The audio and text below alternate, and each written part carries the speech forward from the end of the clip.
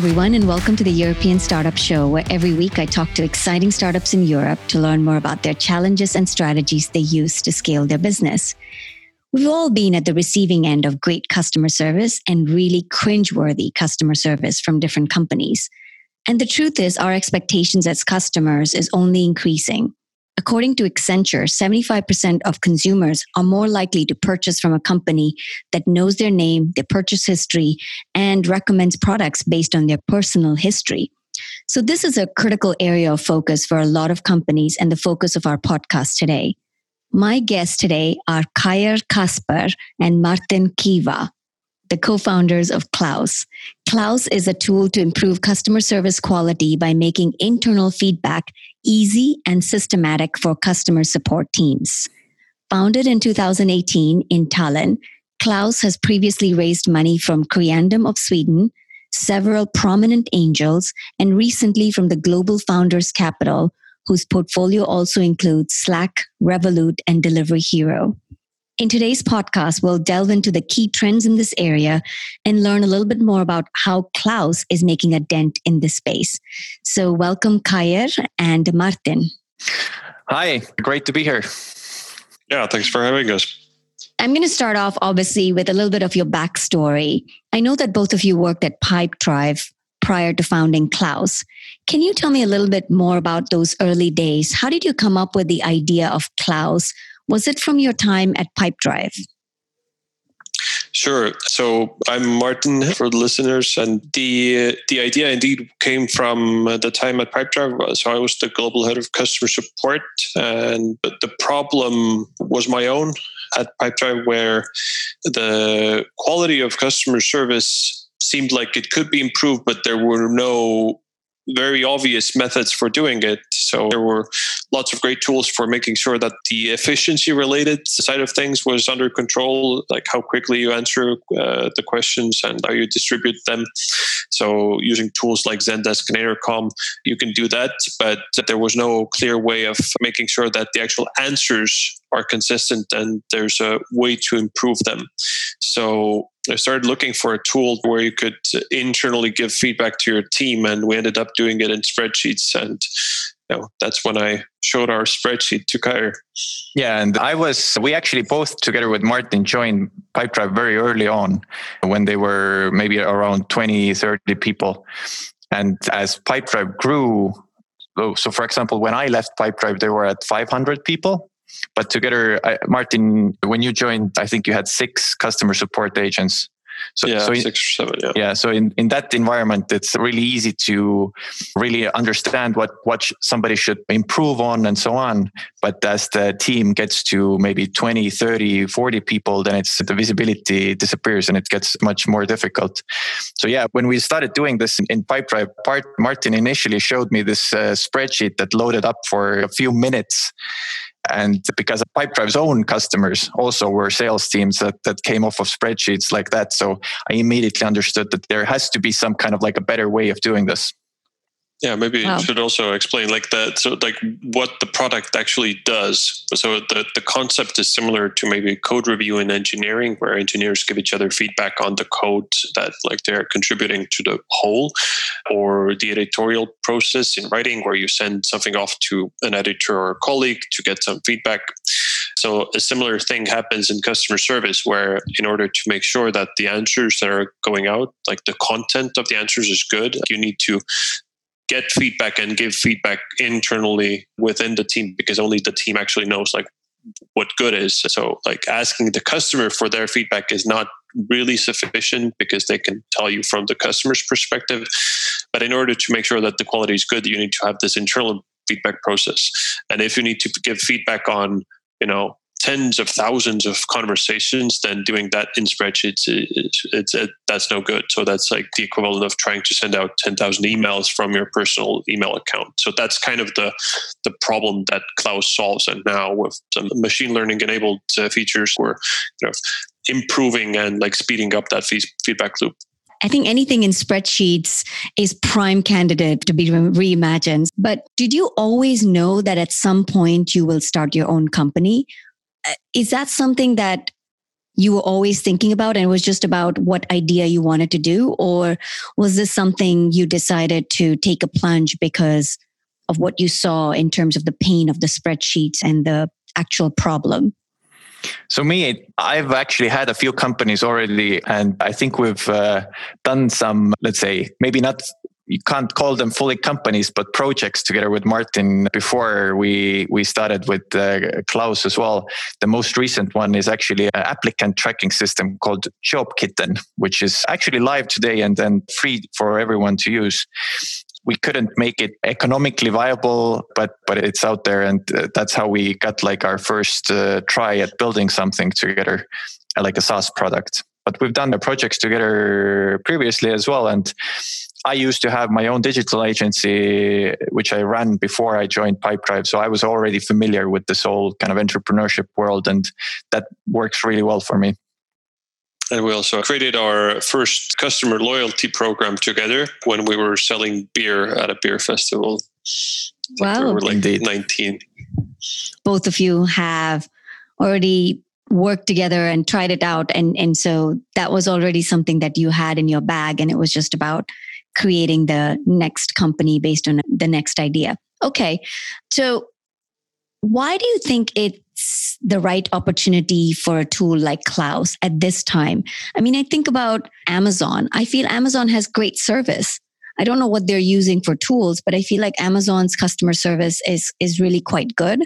So what are the trends you're trying to capitalize on, and why now? Sure. So like one of the things that we've talked about between ourselves and our investors is this, let's say, secondary trend to the big automation trend in the customer service space. So the really hyped thing that everybody sort of knows, and we absolutely agree that it's like going there, is that like the transactional customer service will be automated to a large degree. And there really is no reason why humans should be answering yes/no questions in customer service. Whereas there's a secondary trend, which we think is much less noticed, which is that what is happening to the human side of the interactions. So we don't think that they're actually going away, and we're seeing that it's not happening. What is happening is that it's moving to like a higher value domain where human empathy has like some inherent value, and there are certain kinds of conversations that you do not want to automate, where like both sides are humans, and it's more about the relationship rather than just information exchange. So we are focused on that side of things, where it's higher value, more about the relationship, where it really matters how you communicate. And our bet is that it's not only going to sort of remain there, but it's going to increase. And it's also going to increase in value. Like that part will become more important for companies. So for example, imagine if you're buying, I don't know, like a Porsche or whatever, you would want to have that human to human relationship, talking about what you want and your needs and so on before you actually make the purchase. The same would go for maybe B2B businesses, SaaS businesses, where the payments are recurring, but where the contract values might be large. So again, like another area where you really want to have those relationships going forward as well. And it's true what Martin said as well, that the value of those conversations will go up. And the biggest problem actually with them, which is actually a problem for example, for Amazon right now as well, I would argue, and any big company that does customer support at a large scale, which is the consistency. So interesting. Yeah, I was about to just say consistency in large scale teams. Exactly. That's the big one. For example, I travel around quite a bit, and I use Airbnb a lot. And I actually use Amazon a lot as well. And what I've noticed myself, the evidence of this theory is that it really depends on who I get as the customer service agent, like the type of experience I will have. Sometimes I have like excellent experiences. Everything works super well. Sometimes it's like so. And also, interestingly, I've occasionally had the same problems, but I get different kinds of solutions, which also shouldn't happen.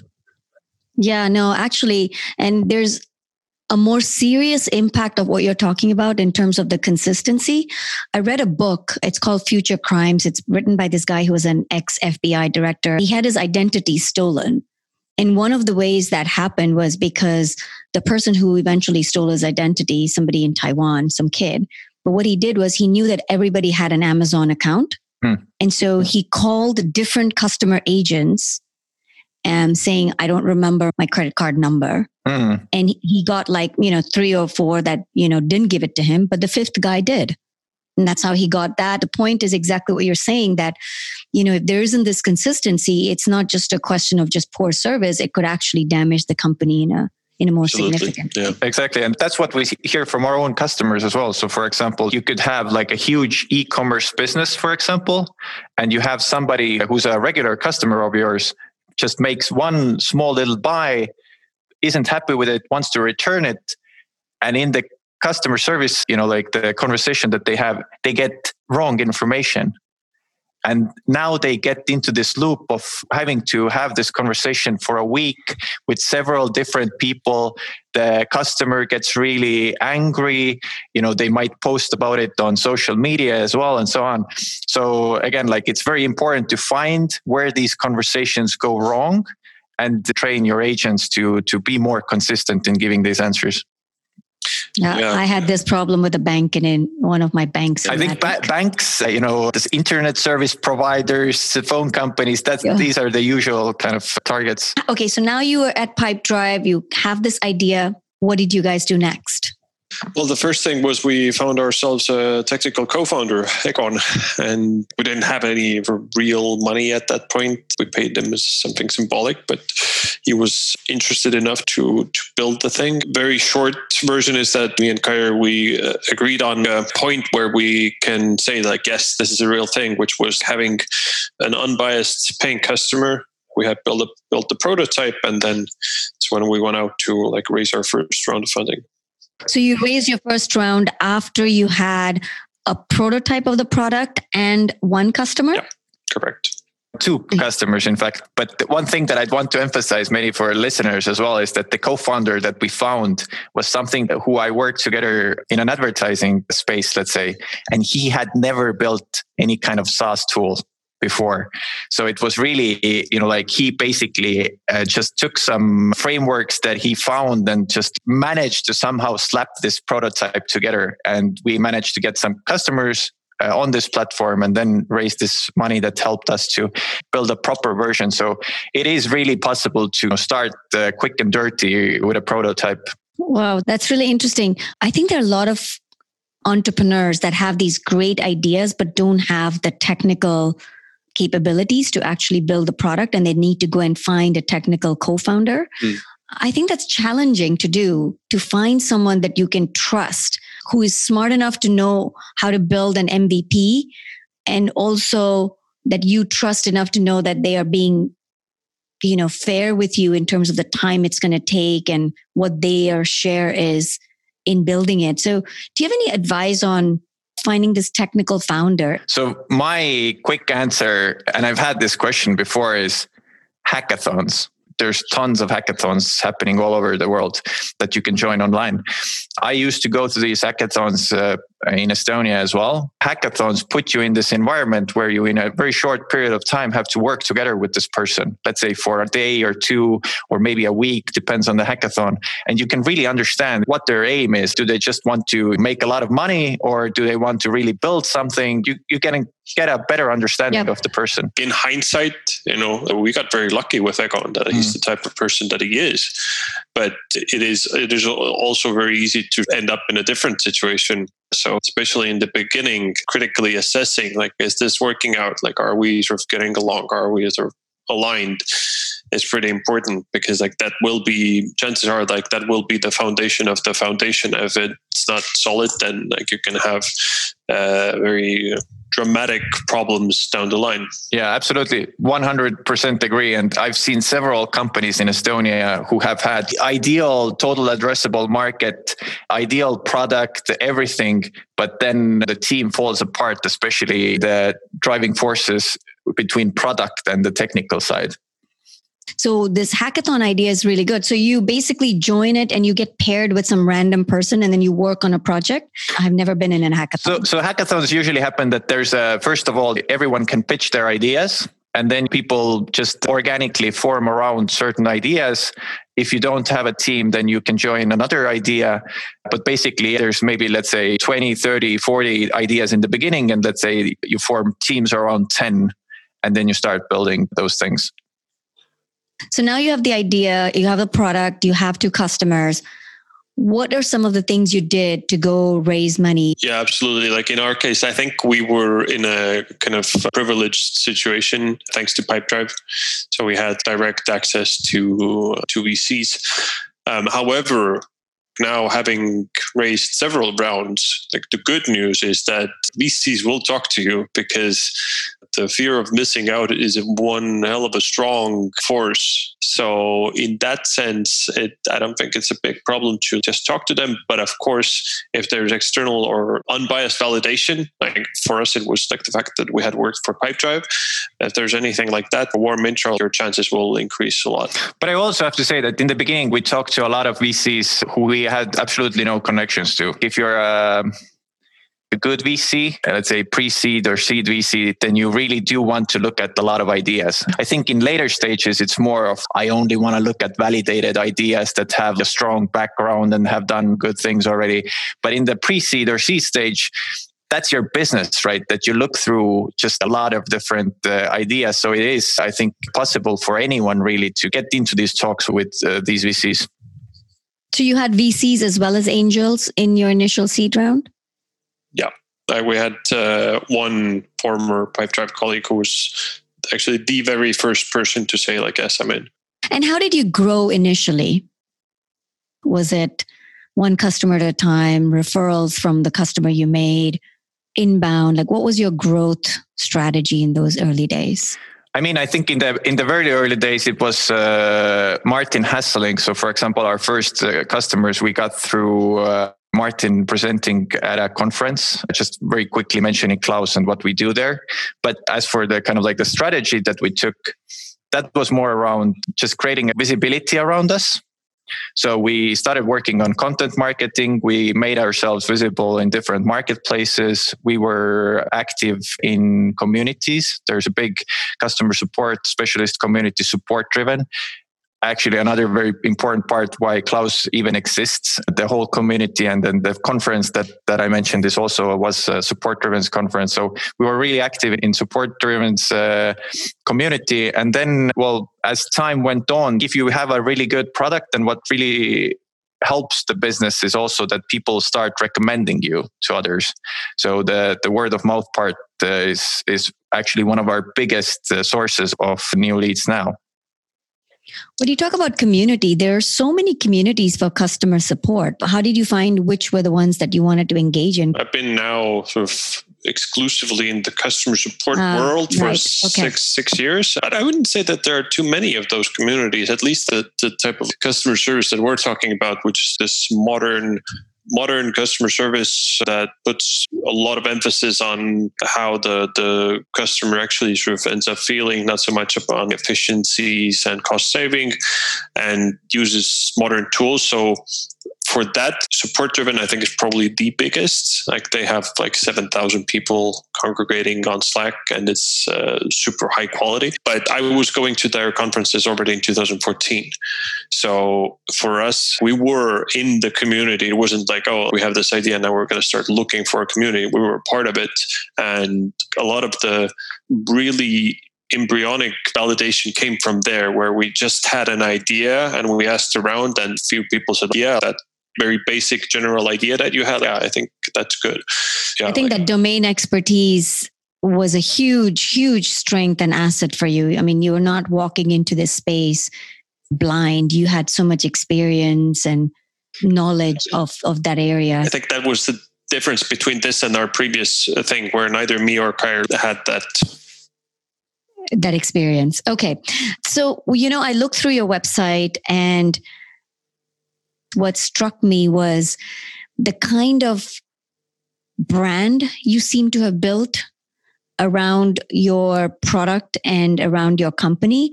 It seems really close-knit, informal, and quite strong and very positive. That's the impression I got from the little desk research that I did. And I'm curious to understand what do you think came first? Was it brand building, or was it the community, or was it the product? And the reason I ask, I know all three are very important, right?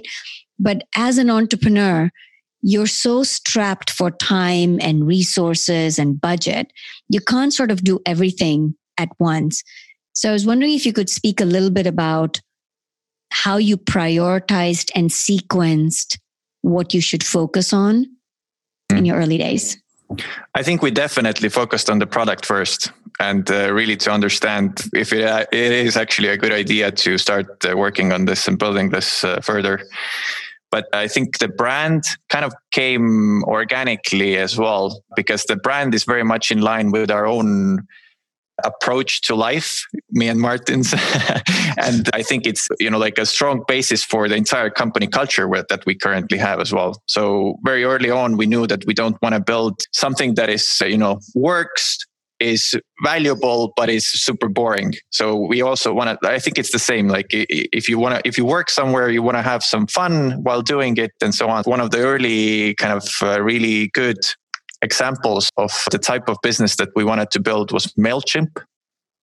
Yep. So they do, their product is really good.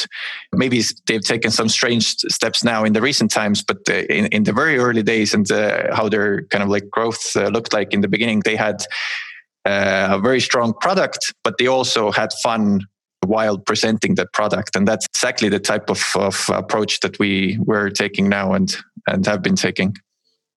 Like we have this cat character, Klaus, also named Klaus. Our product is named Klaus, but it's actually our overlord, Klaus, that just made us name the product also Klaus. So a character is really fun, and we play around with the character a lot. It's partially also like a strategic thing as well, because positive emotions make people talk. So we've tried to create those positive emotions on our website, in our content that we put out there, even in our product. We have those small quirks and things that, like make people smile.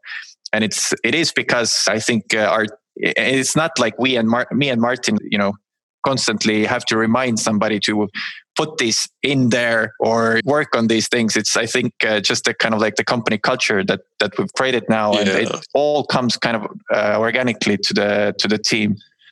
Yeah, I think it's definitely more that we just have certain kinds of people involved in that stuff, and it's just like channeled. So we don't sit and strategize on what stock photo we should now like Photoshop the cat picture on. It just happens organically. Type of humor that our like I hope he never leaves, like our designer has, and we enable it, and that's it. Yeah. And so obviously the culture that you have built at Klaus depends a lot on the type of people you bring in. I'm sure at the stage of company you're in, you're probably quite intimately involved in recruiting.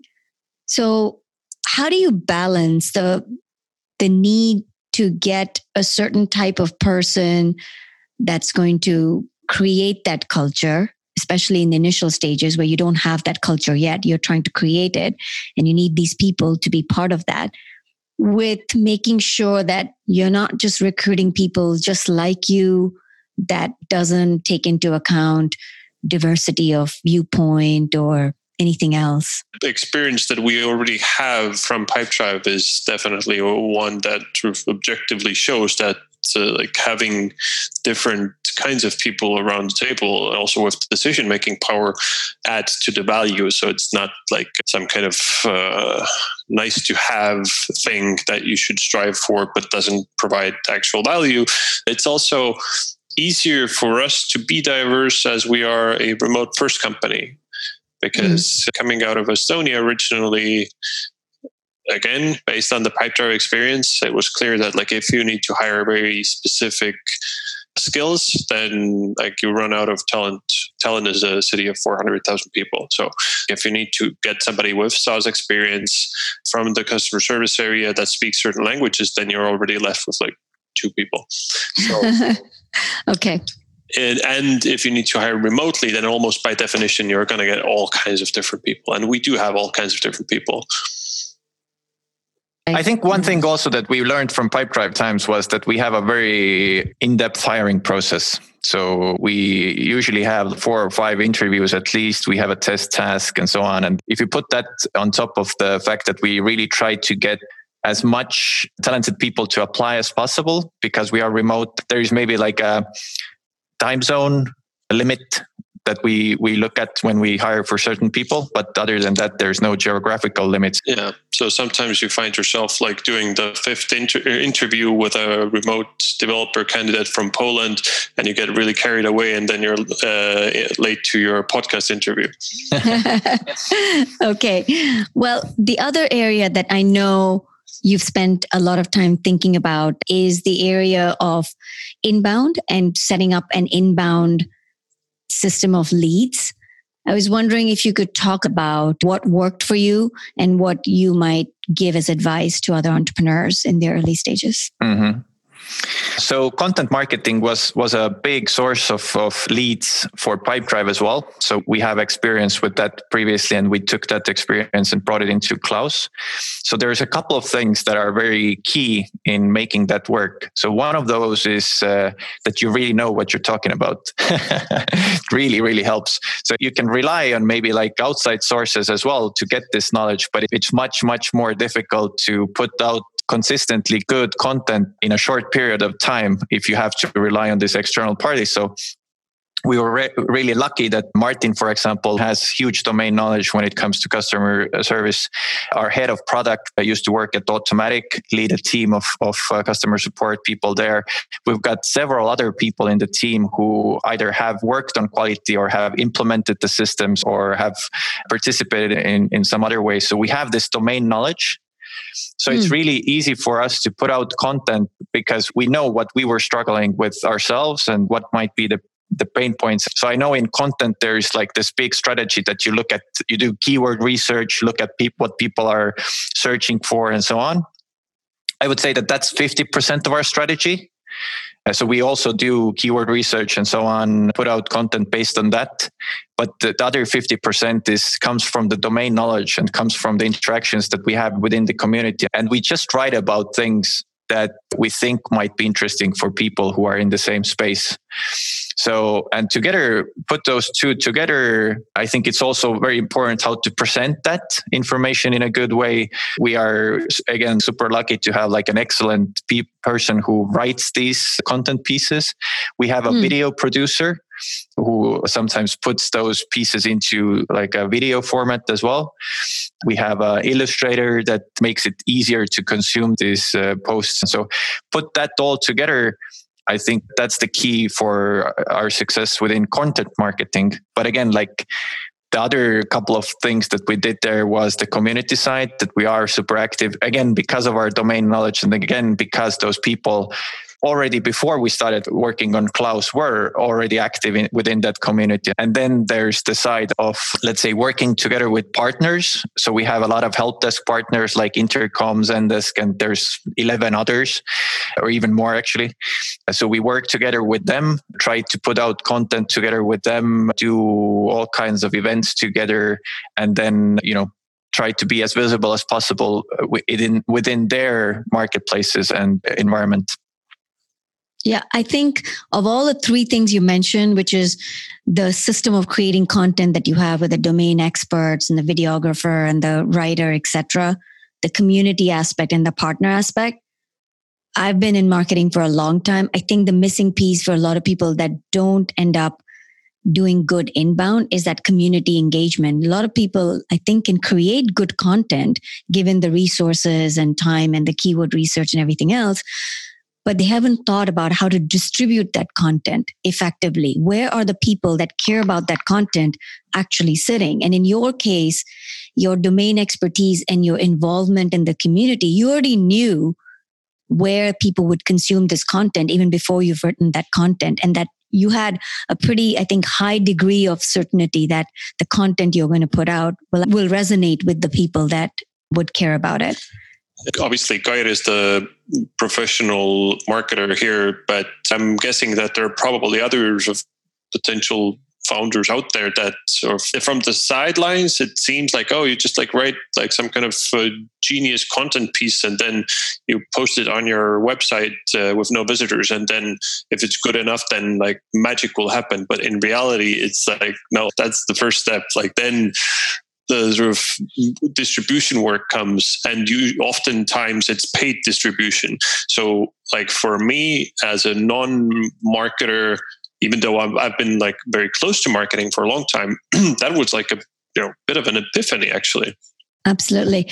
Okay. So where are you going to take Klaus next? Is it going to just focus on this training, the human support team aspect and making them consistent and high quality and providing tools around that?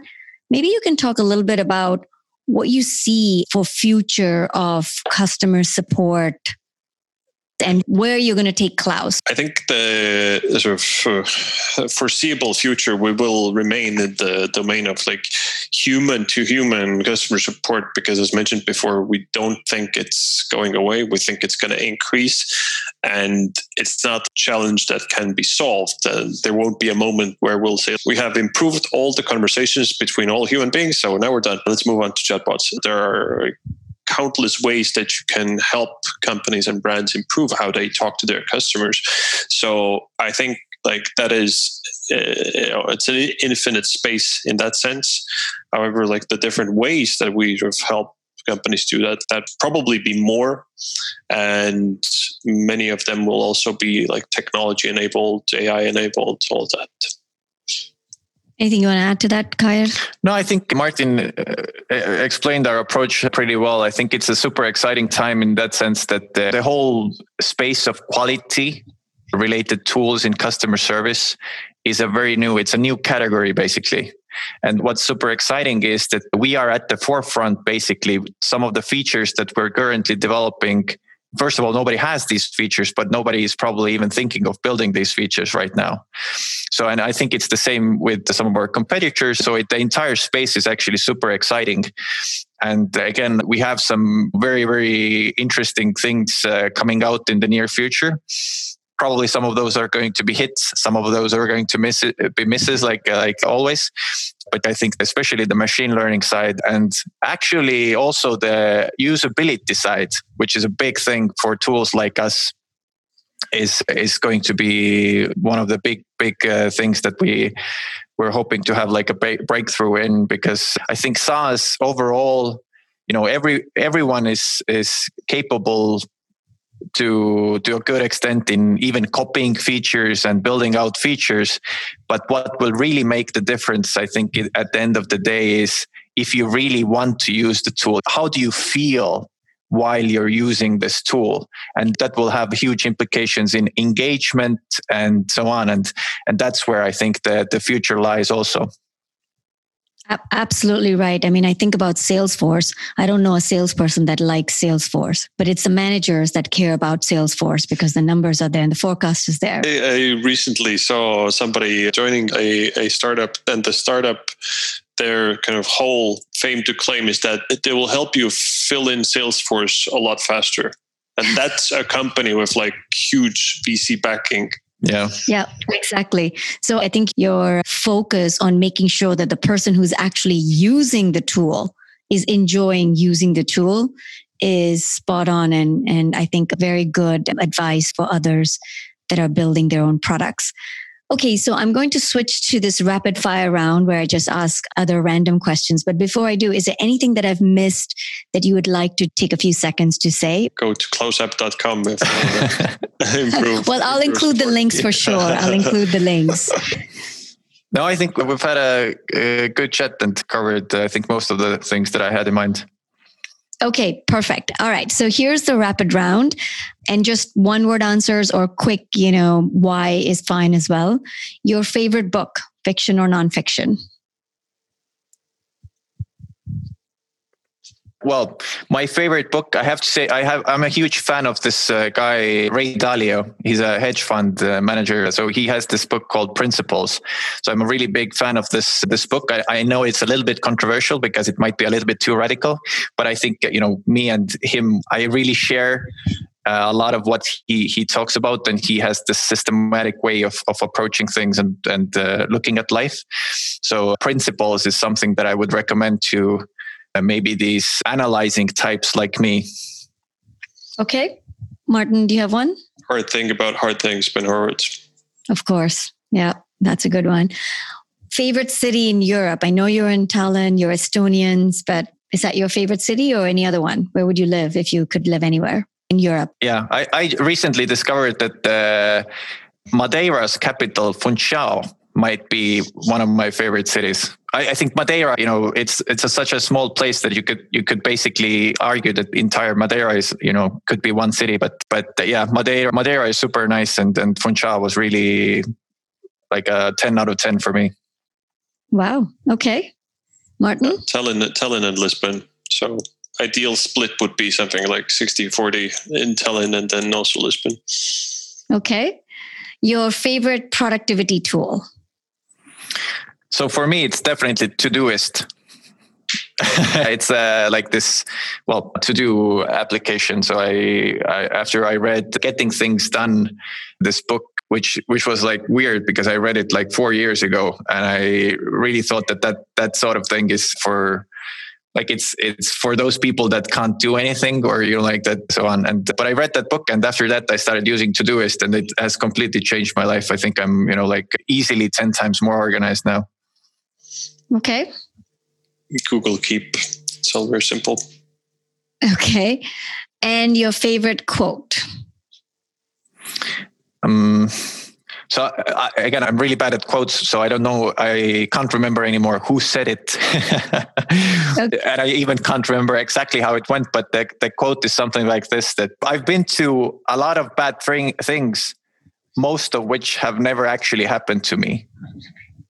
So it's this idea that like most of the problems you actually have in your head. I think that's kind of like the idea there has helped me a lot, that really to maybe not focus so much on the problems that you have in your head, but actually focus on the problems that are actually out there existing, that you can, look at and that are real problems.